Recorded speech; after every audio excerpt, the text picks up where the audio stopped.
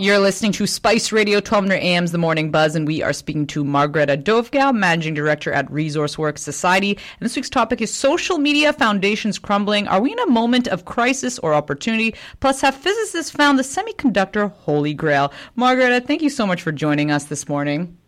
Pleasure to be here. Good morning. Now, this is really big. Twitter is in the midst of a rebrand to X, which no one knows what to make of. Facebook is no longer allowing Canadian news articles to be shared as part of a raging negotiation between Meta and the federal government, and traditional media continues to struggle. What's going on here? Let me just start by saying that despite its well-documented struggles, traditional media in Canada today, and that's all the papers we're used to seeing in print, many of the ones that have become established digital presences, it's very much not dead. Contrary to popular belief, it continues to be a very vital and important part of our broader public opinion and thought leadership landscape. And, of course, there's a really important component to this, local community voices. We need a lot of them to have an informed public discourse. And as an example that I've been certainly familiarizing myself with recently, I'm actually in Houston right now, our neighbors in the United States have historically made quite an effort over many, many generations to protect and invest in local outlets like radio. And the result is a rich, varied base of public opinion. Local issues get a lot of play. And, of course, if you're south of the border and you turn on your car radio, you're going to hear many stations specific to small communities, including very, very small little towns and villages and regions. Spice Radio is, of course, a phenomenal example of this from home. And, of course, we've also seen a similar push from the Canadian government in recent years to invest in local journalism. Something called the Local Journalism Initiative is one good example of it. A huge amount of money being made available to local writers and outlets in an attempt to also pool coverage. So when there is good content being produced, let's say in Houston, British Columbia, material produced through the Local Journalism Initiative gets set into the pool, and outlets across the country can use it.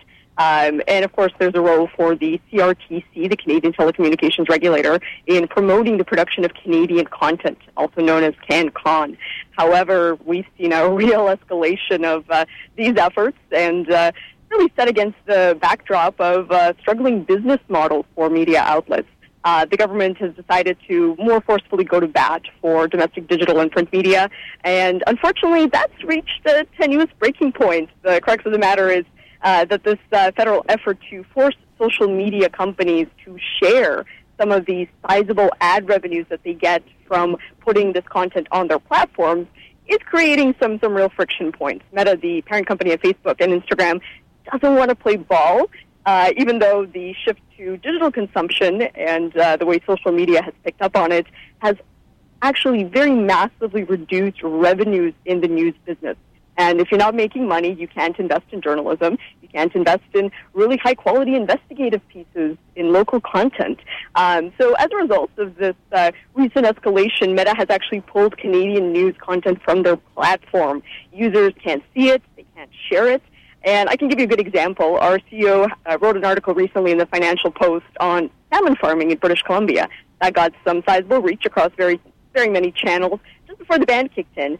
But unfortunately, thanks to this negotiating tactic, articles like this one can't be shared with Canadians any longer. And neither can a response that was recently written up offering another perspective on the matter. And I'm sad to hear that, because the fact is, a diversity of perspectives in civil society needs to be disseminated, and the fact that we can't do that is a catastrophe. Canadians, like most people in developed countries, rather, have rapidly adopted social media as a lead driver of their own engagement with news media. You know, for some generations, like mine, they very rarely watch television or pick up print papers. It's the principal vehicle for learning about what's going on in the world. And while we can still track happenings outside the country, this leaves a substantial gap in coverage, including in circumstances like wildfires needing local reports and information for communities. But ultimately, we'll see how this plays out. In Australia, a similar tactic was actually employed by Meta when they faced a very similar move by the Australian government, but the matter was eventually resolved, and news content is back on Australian channels. But the reality is that many users who currently rely on Facebook to stay connected to broader issues, not just connected to family and friends, may leave the platform for good. And I think that only furthers the digital audience fragmentation that's been taking place in recent months and years. And as for Twitter, or X, as the new owner Elon Musk has now renamed it, that's an even tougher one. I've seen influencers, personalities, media organizations leaving the platform, some in response to the owner's political views, moderation policies, what kind of content should be allowed to be on these channels, and some in protest to changes overall to the user experience, including, paid subscriptions. As a result, many advertisers are also looking elsewhere. I am hearing overall that there's fear that this could be the end of an era. The popularization of Twitter led to some very tangible impacts on democracy and free expression around the world. Even not-so-democratic governments, we know, track public satisfaction with policy measures via Twitter. And for now, X, I hate to call it that, continues to be the platform for journalists, but I'm seriously concerned. It's going to become harder and harder to reach people en masse as these trends persist. And we have a real challenge to address here. How do we maintain that vitality, integrity of local, national, and international media and journalism in an era of technological change and pressure to these conventional business models? Balanced, fair, accurate coverage has never been more important. And Margareta, where does all of this leave Canadians looking for news and those of us in media and public opinion looking to provide those news and views? Well, less and less options, but we have to stick with it. Incumbents like LinkedIn and TikTok, depending on how incumbent TikTok really is for users of different generations, have, of course, received quite an advantage here. I've been seeing a really big exodus of professionals to LinkedIn where the tone of commentary is a little bit more chipper, and I think that's partially the result of identity attribution. It's a lot harder to be a ragey troll when your name and face are on what you say. But I also see the value of anonymous public commentary, especially for issues that are not as popular or comfortable. And a healthy society really benefits from having the ability to discuss controversial issues.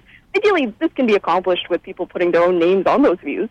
But I think there's a fundamental value to an unattributed perspective. The spiciest, boldest, most insightful takes that I often see are found from anonymous post accounts, anons. And, of course, Mark Zuckerberg, the CEO of Meta, has been making some moves in this space, too. He set up an alternative to Twitter called Threads. And that has a real advantage since it leverages Instagram's networks to build its audience. So if you're an Instagram user and you join Threads, you can essentially subscribe to everyone that you already follow on Instagram, and vice versa. Everyone that follows you can stay in touch with your news and views. I'm not seeing it pick up as quickly as expected, but we do see a validation of Mark Zuckerberg's vision for the Internet. He wants a de-anonymized vision overall. And knowing that it's real people with verified identities is important. It's important to advertisers, and those definitely underpin Meta's market value. It also reduces bots being leveraged by unsavory actors like foreign governments to fuel controversy or political division. But, I'm hopeful that there's some kid out there in a basement working on the next big thing that's really going to sweep the way we consume news media and engage with all sorts of trends that span the world in a more interconnected form than we've ever seen prior to social media coming onto the stage. Yeah, no, it is a lot happening here, Margareta, so lots to watch out for in that area. Now, in an entirely unrelated matter, there has been significant bustle in the physics and material science community this week on the topic of semiconductors. What's going on? Yeah, last couple of days and weeks, widespread debate has taken place on something called LK99. And the best way I can describe it, it is a very floaty rock. And the traditional model for semiconductors, that is to say materials that can conduct electricity and currents very, very quickly, we can see them in supercomputers, requires quite a bit of cooling. They need to be at a fairly chill state in order to function well. So this idea of a room temperature, no pressure superconductor is being described as a century-defining material, potentially, as you alluded to, a holy grail that's completely going to change the way that we work with technological components and materials. And there was a huge controversy. Some Korean scientists have been working on this one for decades. A few years back, including during the pandemic, they've really escalated those efforts. And it was actually an accident by one of these scientists in the lab trying to formulate this material. His elbow knocked into some test tubes he was handling that triggered the formation of the characteristics that are now being described as this holy grail moment. And if this can be replicated, that's up for debate. If it will be, it's going to change the entire worldwide approach to material science. And lots of scientists right now in the U.S., China, Japan, India are all rapidly trying to replicate it.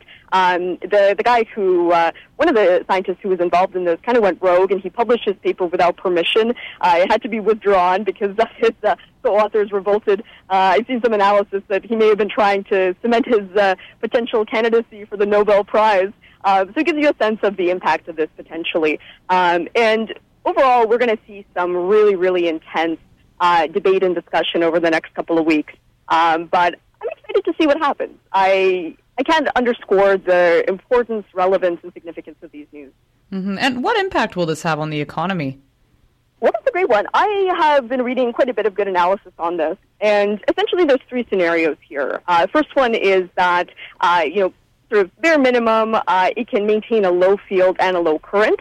That can still have a monumental impact. An estimated $1.5 trillion economic value. May take decades to really leverage this technology, if indeed this is the holy grail. But, it can affect telecom hardware, make it quicker, more efficient, cell phones, electronic sensors, satellites, graphic processors, central processors, antennas, so huge opportunities ahead for computing. Second scenario, we can maintain a low field, high current, a little bit more impacted wires and cables, power transmission, switches and relays. That's a big deal as well. Our world is really wired up. We need all of these materials and transmission of electric currents to achieve the connectivity that we currently have. And then the third scenario, the really exciting one, could be as high as $4.5 trillion in estimated value. And we could see huge transformation in power generation, including fusion energy, electric motors, rail freight, energy storage. So all of this is a really, really exciting opportunity. And it's going to require a lot of testing, a lot of trust. But if this is true and this finding can be validated definitively by scientists around the world applying this approach and systematizing it, then we're going to see a huge rush and growth in all sorts of tech and growth industries. So I'm excited as someone who occasionally goes out and invests in speculative things.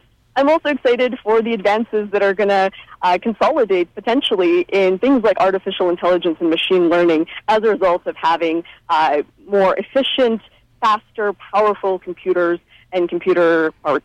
So this is a great thing to watch, and I hope everyone here takes a chance to dive into some of the commentary taking place on Twitter, or the platform now known as X. Mm-hmm. Margareta, thank you so much for your time. We really appreciate it. You take care. Thanks so much, Karen.